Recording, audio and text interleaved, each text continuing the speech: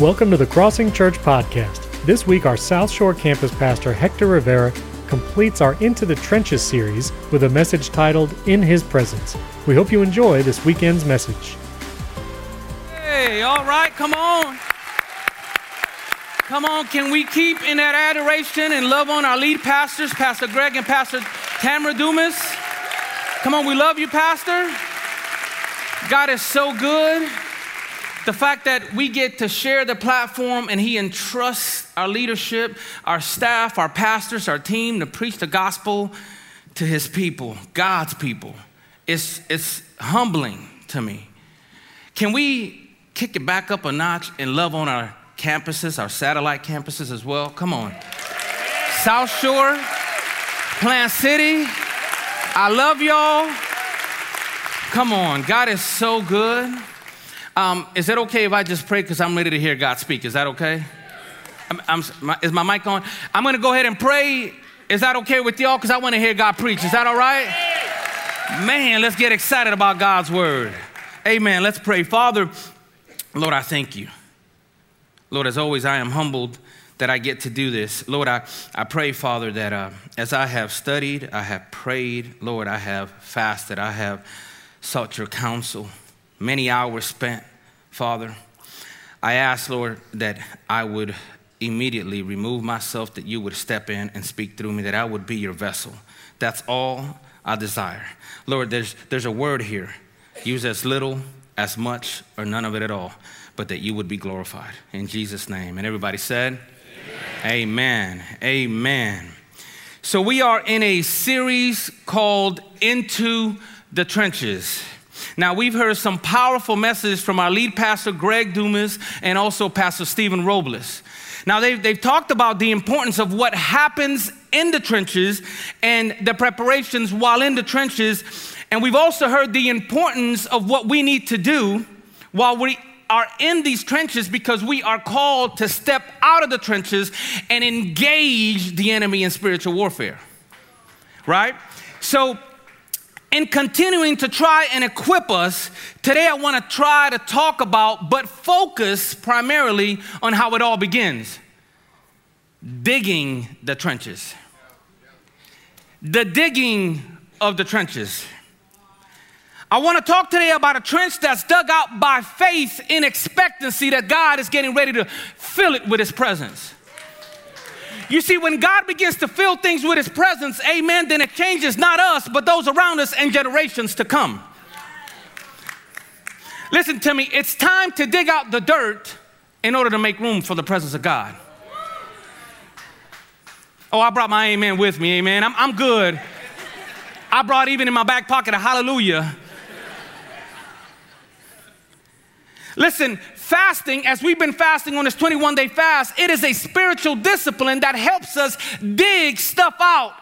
Listen, I'm not talking about just dirt. I'm talking about things that are occupying room that God needs to be present in. It's a spiritual discipline we don't like to do a whole lot. Let me try and explain.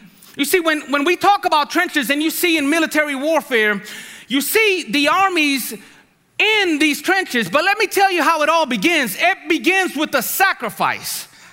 Listen, there's people that go out ahead of us and they start digging these foxholes, and they risk their lives for the sake of building trenches. There's no time out when it comes to warfare.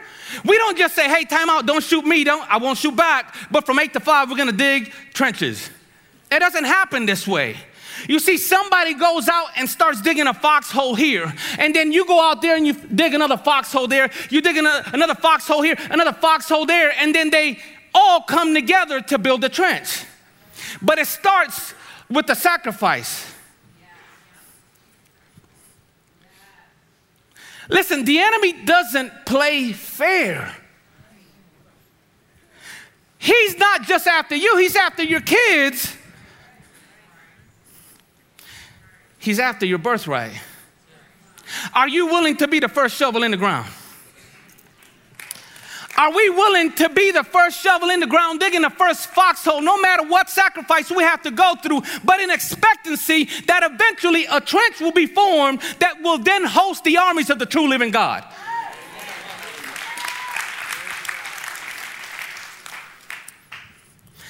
Let me give you a perfect example. Nehemiah's wall, right? They're digging, right? They're battling with one hand and then they're building with another hand. What gate have you been placed in? And are we actually holding up that gate? We're the horse gate, spiritual warfare and victory. Nothing comes through this gate or leaves this gate without me knowing it. It starts and stops with me. Does it start and stop with us? It should. Let me try to apply this in the spiritual application. We as God's people are called to sacrifice and lead the path that will by faith take ground back from the enemy that's rightfully ours. You see, when I talk about digging trenches, I'm talking about not just a moment, I'm talking about a lifestyle. Not just a one-off in the beginning of the year. This is awesome. We fast as a corporately as a church for 21 days. What happens after Wednesday? We're like, man, thank God we don't got to fast till next year. Fasting digs out trenches in prayer and intercession. Fasting digs out prayer, trenches of intercession and trenches in fasting, trenches in ministry. You see, we have to dig trenches ahead of time because there is an enemy and the battle is at our front porch. We got to be battle ready. Here's a big idea. The blessing's not in the trenches, but in his presence. The blessing's not in the trenches, but in his presence. The trenches are where we engage in culture. We push back the darkness and we battle in the spirit, but the blessing is in his presence. I'm going to give you scripture, amen, so you don't look at me weird. I'm not just going to talk. I'm going to back it up. I'm going to give you about 10 scriptures, amen, out of 2 Kings, the 3rd chapter. Turn with me there. 2 Kings, the 3rd chapter.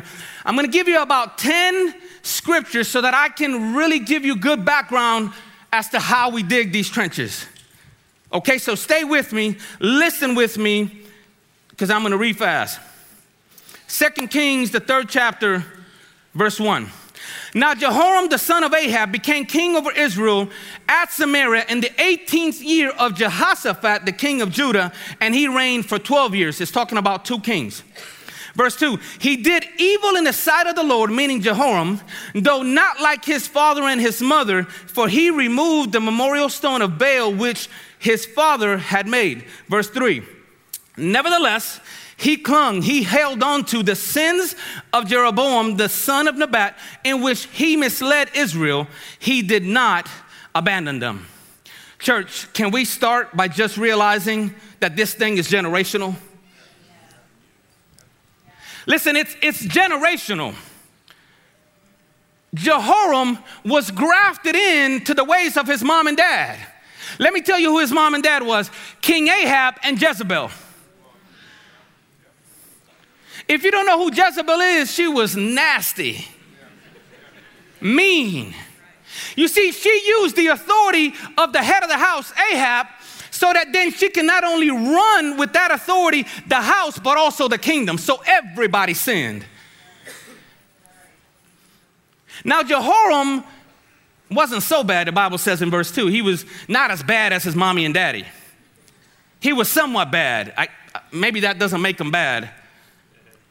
So he was somewhat bad, the Bible says, because he got rid of the monuments of Baal, but he was still holding on to sin. Listen, as leaders, we have to be careful, because if we hold on to old nature and old patterns, it continues to the generations to come, and those around us then are caused to sin. Church, what are we holding on to that we have no business holding on to? What are we holding on to that's still besetting us? Well, I mean, I don't cuss as bad as I used to. You ever heard somebody say that? I mean, I used to fornicate. I just watch a little porn. It don't hurt nobody. I'm going to talk about it. Listen, I got to talk about it because we're exposed to it. I'm going to keep going. Amen. Verse 4 through 9. Now Mesha, the king of Moab, was a sheep breeder, and he used to make tribute payments to the king of Israel. 100,000 lambs and the wool of 100,000 rams. However, when the king Ahab died, the king of Moab broke with the king of Israel. He broke that covenant with them, that treaty. Verse 6, so King Jehoram left Samaria for battle at the time and mustered all of Israel. Then he went and sent word to Jehoshaphat, the king of Judah, saying, the king of Moab has broken away from me. Will you go with me to fight against Moab? A wicked king asking a good king for help. And he said, King Jehoshaphat, I will go up. Consider me yours. My people is your people. My horses is your horses. Then King Jehoram said, which way shall we go up? Here's the king again of Israel, the wicked king, asking the men of God for direction. And he says, and he answered, we're going to go by the wilderness of Edom. Verse 9, so the king of Israel responded and said, and went with the king of Judah, and then the king of Edom, and they made a circuit for 7 days. But there was no water for the army or for the cattle that followed them. Let me give you a little background. Now there's 3 kings. The king of Israel, the king of Judah, and the king of Edom. There's 3 kings, and it's almost as though all 3 kings represent a similar parallel in today's society. Let me explain. The king of Israel, Jehoram, that's referenced as not so bad, but still bad, in my opinion, is a representation of the modern day church with 1 foot in and 1 foot out.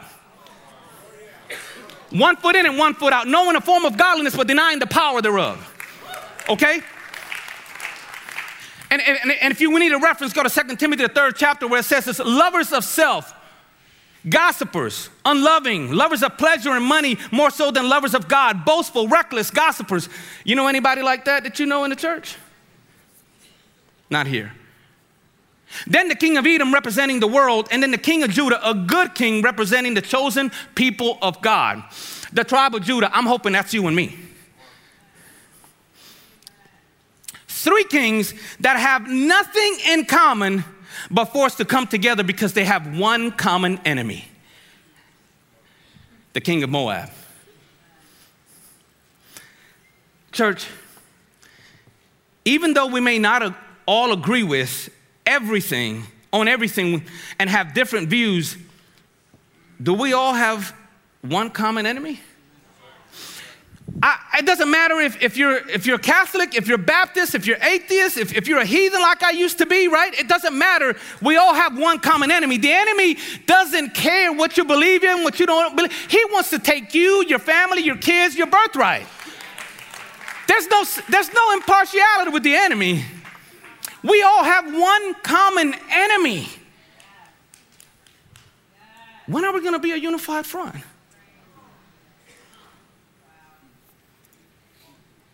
As we press into the 7 mountain mandate and the 21-day fast and we influence culture, I believe that we are called to stop looking at differences and what we think fits in order to gain ground on the enemy. You see, because what we're doing is just sitting and doing nothing. We're trying to see if you and me align. You're saved, not saved. Okay, no, I can't mess with you because you don't know Jesus.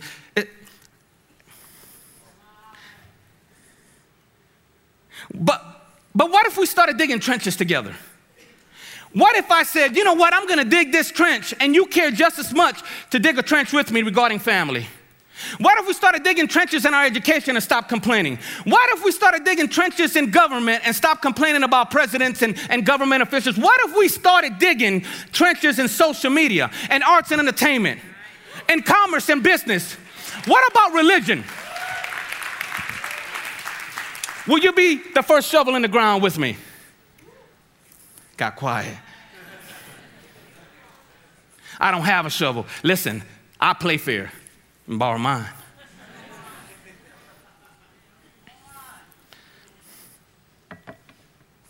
Are we willing to come together with others even if we think they're not where they need to be?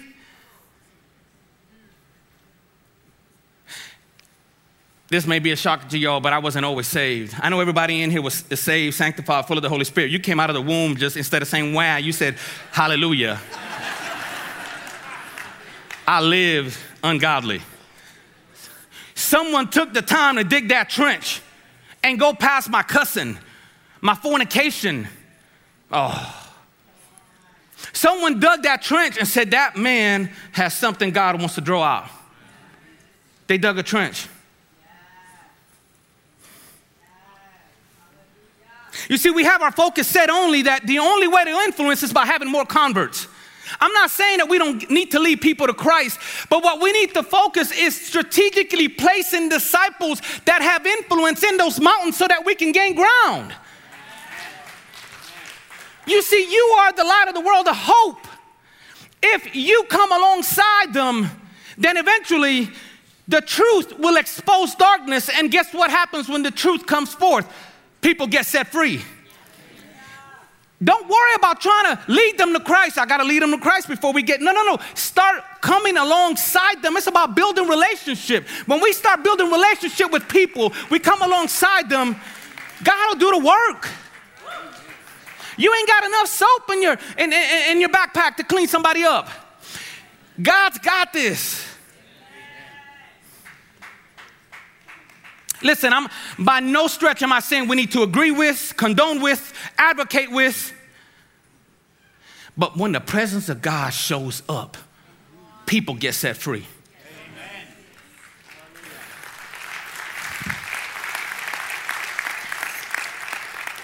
It takes but a few, church, that are willing to sacrifice. A few that are willing to dig the first foxhole, the first shovel in the ground. And you might say, well, Pastor, I'm just an army of one. Anybody ever say that? I'm an army of one, you're an army of one, you're an army of one, you're an army of one. You see, God, the Bible says in Deuteronomy 7, he says that I did not set my love upon you, nor choose you because you were the greatest of all people. I chose you because you were the fewest of all. God can do a whole lot with the little. Will you trust him?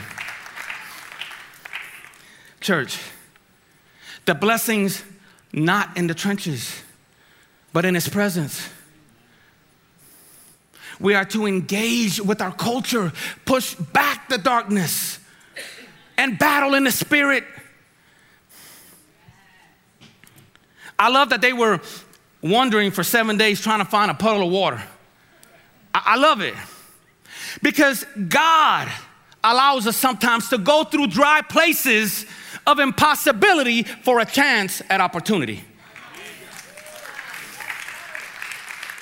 God will allow us to go through dry places of moments of impossibility for a chance at opportunity. Will we grab a hold of the opportunity God has given us right now? Verse 10. Then the king of Israel said, "It is hopeless!" Exclamation point. For the Lord has called these three kings to hand them over to Moab. The king of Israel knows a form of God. He just referenced the Lord. Wicked, 1 foot in, 1 foot out. He knows the Lord, but doesn't know him enough to think that our God will turn us over to the hand of the enemy. Listen to me. There seems to be an illusion called hopelessness that has been spoken over the airwaves. And I'm not saying that the things that are happening are illusions. They're not illusions.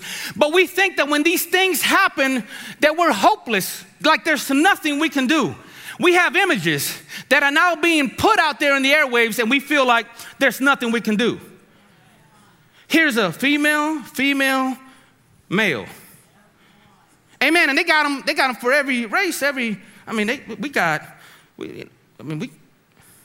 you can identify. But there's no mistake what's being driven. Let me get the other image. Oh, that's a woman with a mustache. A bearded lady, huh?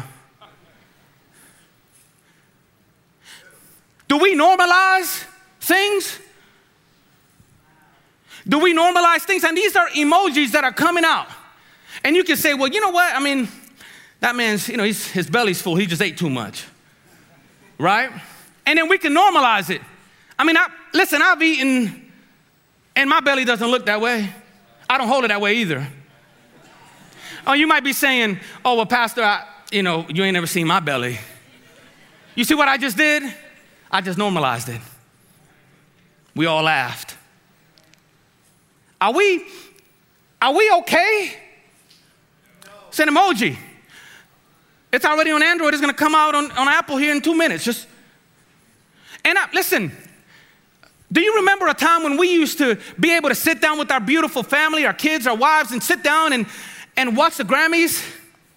Yeah. Remember we could sit down and enjoy the Grammys together and not have to deal with the sexual content in songs, things that are sexualized and inappropriate, performances that are borderline soft porn. No, but I mean, I get it. I mean, even though it's not okay, it's inappropriate for me as an adult, let alone my children, man, I still want to see who gets that award, though. So kids, cover your eyes and earmuffs. I want to know who got the award. And maybe the Grammys aren't for you, that's fine. But boy, we'll watch the halftime show so we don't miss the beginning of the third quarter.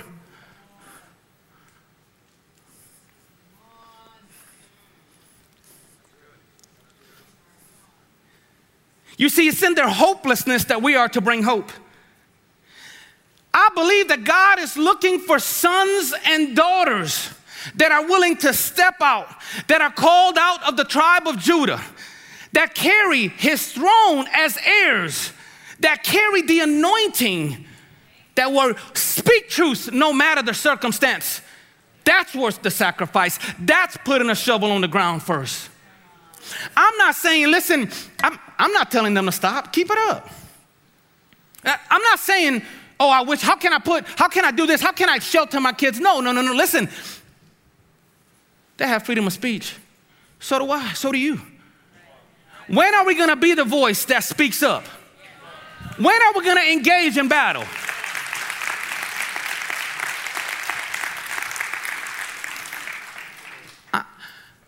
Keep going. When are we going to start? Now let's dig some trenches, verse 11. But Jehoshaphat said, is there no prophet of the Lord here that we may inquire of the Lord by him? Jehoshaphat, he's got wisdom to say, man, I need to get me some Jesus. And one of the kings of Israel's servants answered and said, Elisha, the son of Shaphat, is here. He used to pour water in the hands of Elijah. Now, I don't know about you when you read scripture, but when I read scripture, sometimes I ask God a lot of questions, because, for me, I would have just said, and yeah, Elijah is here. He used to roll with Elijah, which was bad to the bone, so now he's bad to the bone, period. I'm like, God, what are you putting in? The man was pouring water in his hands. You know what the Lord said to me? That Elisha had such intimacy with Elijah, such covenant relationship, such oneness, that he can pour water in his hands. You know what the Lord said? I wish I had that kind of relationship with you, son. I wish that I was so close to you that I can pour water in your hands. I wish I was so close to you that you would let me wash your feet. Churches, is your relationship with God in such oneness, in such covenant relationship, such intimacy, that Jesus can wash your feet? He's willing, but will you let him? Will you let him wash the dirt off your feet?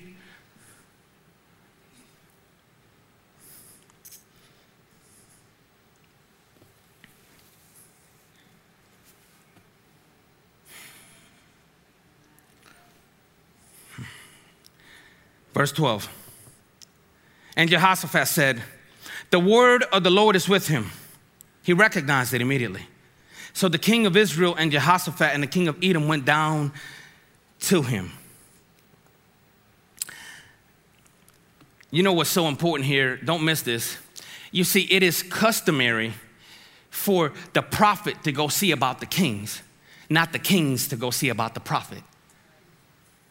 You see, but sometimes drastic times take drastic measures.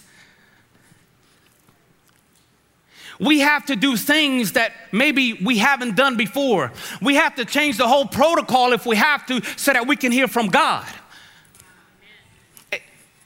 Get up earlier, fast often, seek Him, be in your word, fellowship.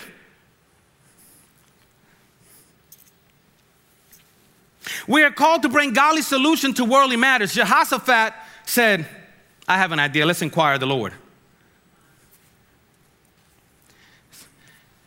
What if you are the only one that can access God for someone else in intercession? What if you're it and they're seeking God for a breakthrough and you're the one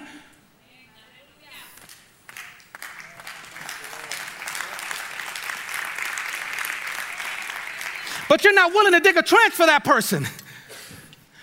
What if you're the only one? What if we are the only ones that can access God for our nation?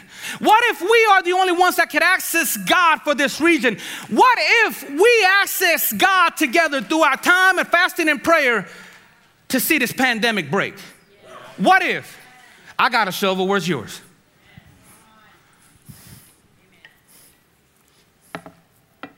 All this authority we carry, we're not going to do nothing with it. Sons and daughters of the Most High, are we going to show up and say, man, that was a really cool 3 to 4 week into the trenches, Pastor Hector. What's the next one?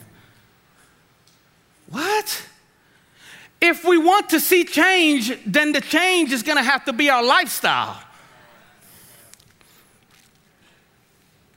It's hopeless. You're out of water. What are we going to do? Listen, the blessing's not in the trenches, it's in His presence. Verse 13 and 14. Now Elisha said to the king of Israel, what business do you have with me? Elisha tells the wicked king. He says, go back to your father's prophets and your mama's prophets. Taunting him, just like Elijah did with Jezebel. But the king of Israel said to him, no, for the Lord has called these 3 kings together to hand them over to Moab. Do you know that as leaders, we got to be careful what we air out? Elisha said, as surely as the Lord of armies lives, before whom I stand, if I did not respect Jehoshaphat, the man of God, I will not even look at you or see you. Can I say this? Not everyone that says they're godly lives godly. I know it's not for anybody in here, man. You see, though the king of Israel was not walking with God, right? He was still a king. He was still authority. He was still a leader. But he was living 1 foot in, 1 foot out. You see, he threw out the altars of Baal, just like the beginning of the scripture said, but he still clung on to sins that caused a region, a nation to sin. Almost as though he was trying to play the part, look the part, maybe so Jehoshaphat, the king of Judah, the good king, would join him. Do you know anybody that, like, when they get around folk, like they talk Jesus, but then when you get around another group of people, you talk like, all right, I'm going to keep going. That's all right, I'm not. They listening, Lord. Can I say something? You don't get mad. Don't throw nothing at me. Could it be that we are asking God to answer us in prayer because we think we have a relationship with Him, but what we really have is a relationship with Sunday morning?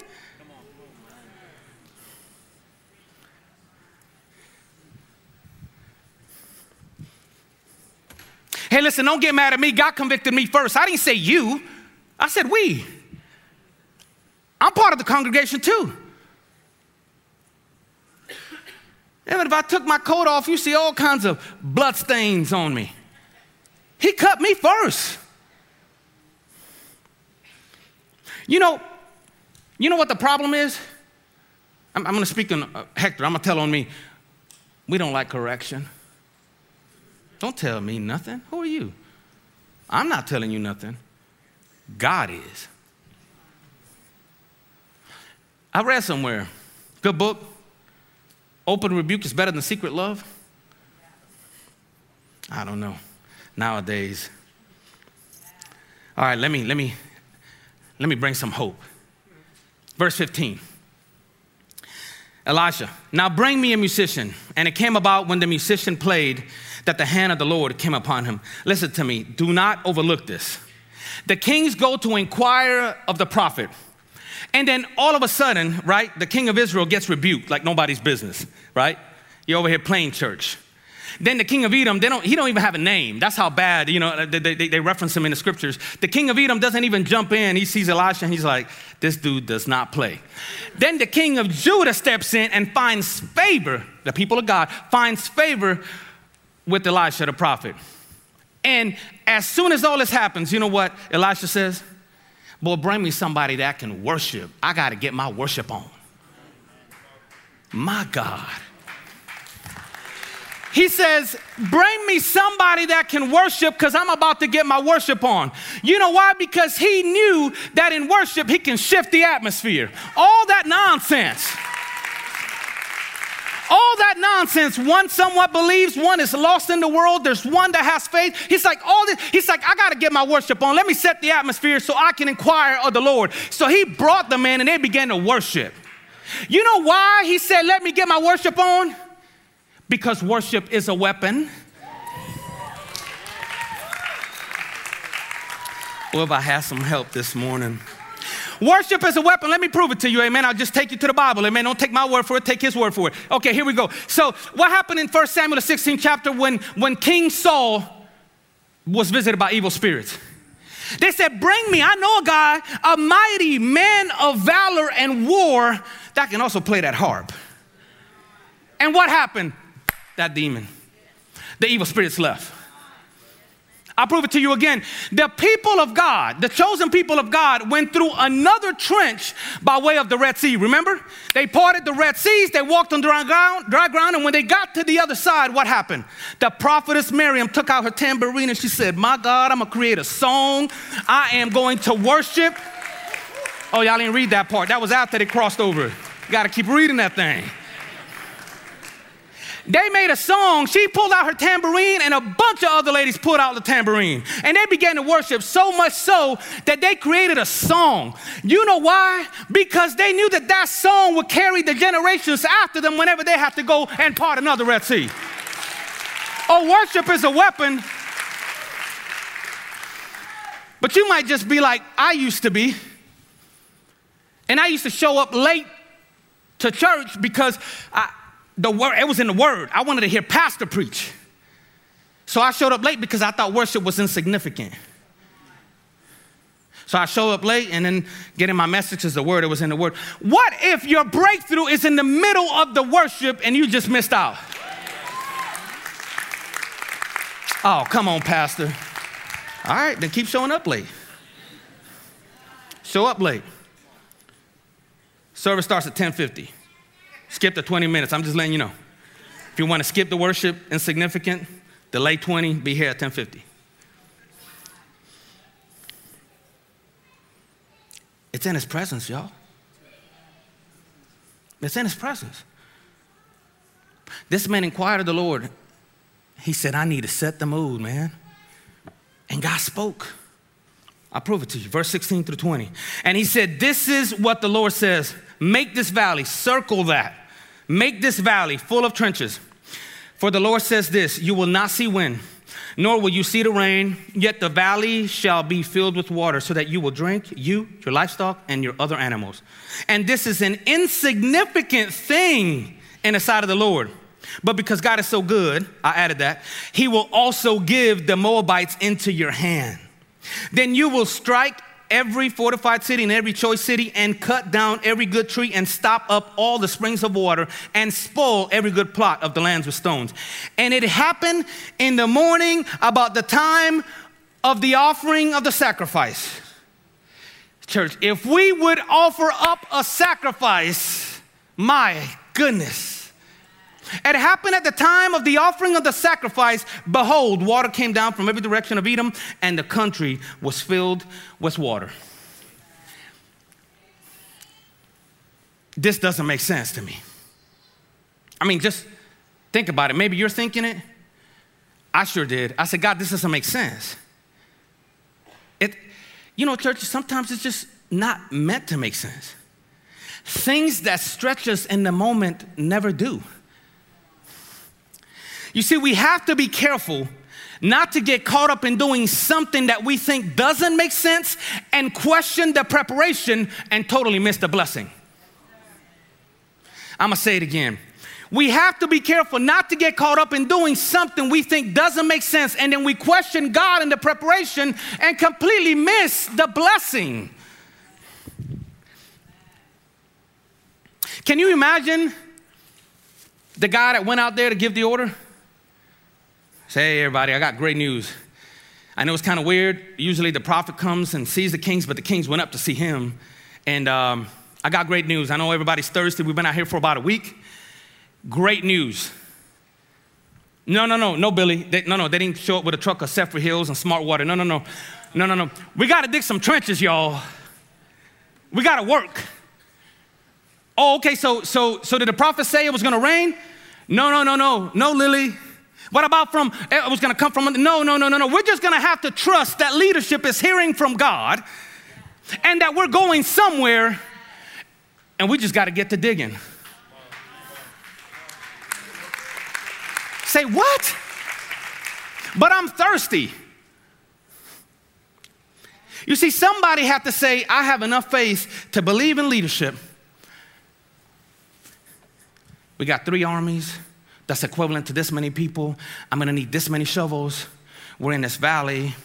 So that means I need carry the 162 trenches, 3 foot wide, 6 foot deep, this long. And they strategized. Just like we are doing right now as a body of Christ, strategizing to gain ground in these mountains of influence. Strategizing. So they dug. Have you ever been told by leadership to do something that, you just kind of questioned before? I mean, things like, let's go on a 21-day fast. And instead of the fast, we run fast.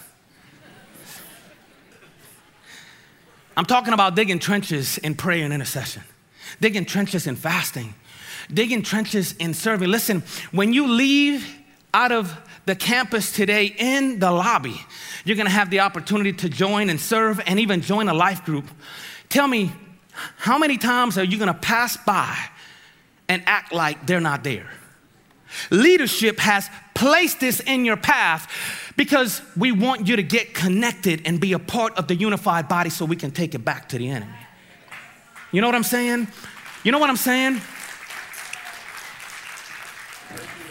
But you see, you think that we're trying to get something from you, and the fact is we're trying to get something to you. I serve.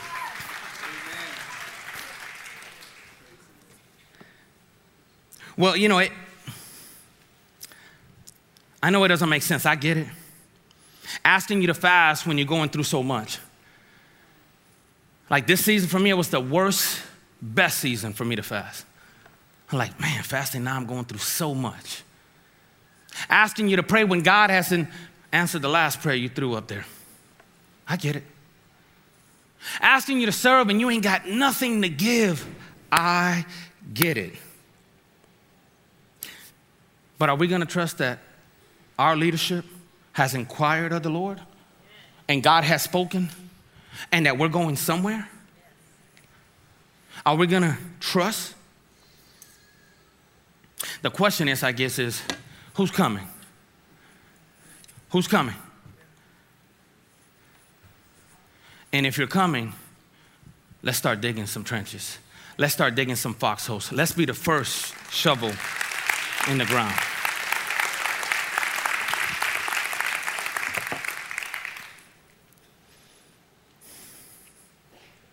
Verse 21 and 22, I'm gonna start landing it, amen. I know y'all are ready. Verse 21 and 22, now all the Moabites heard that the kings had come up to fight against them. And all who were able to put on armor, older were summoned, and they took their positions on the border. Then they got up early in the morning, and the sun shone on the water, and the Moabites saw the water opposite as red as blood. How red was that sun in that region to make the water look like blood, church? Can you imagine? They thought that it was blood. Only God can create such a moment. I'm telling you, worship is a weapon. He didn't just inquire of the Lord. God answered him and moved without telling him how he was going to do it. Verse 23 and 24, they're in this moment. So they said, this is blood. The kings must have fought against each other, and they have killed one another. Now the Moabs, let's get that spoil. Listen to me. Are you sick and tired of the enemy taking ground and the spoils from your camp? Are you tired of the enemy taking our spoils? Because if they're taking our spoils, then how are we teaching the next generations to fight to keep theirs?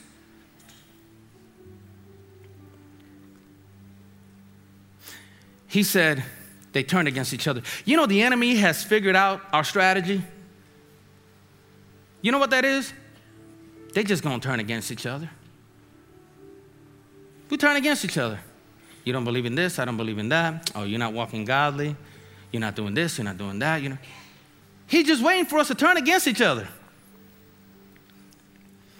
Verse 24, but when they came to the camp of Israel, the Israelites rose up and struck the Moabites so that they fled from them, and the Israelites invaded the land, killing the Moabites.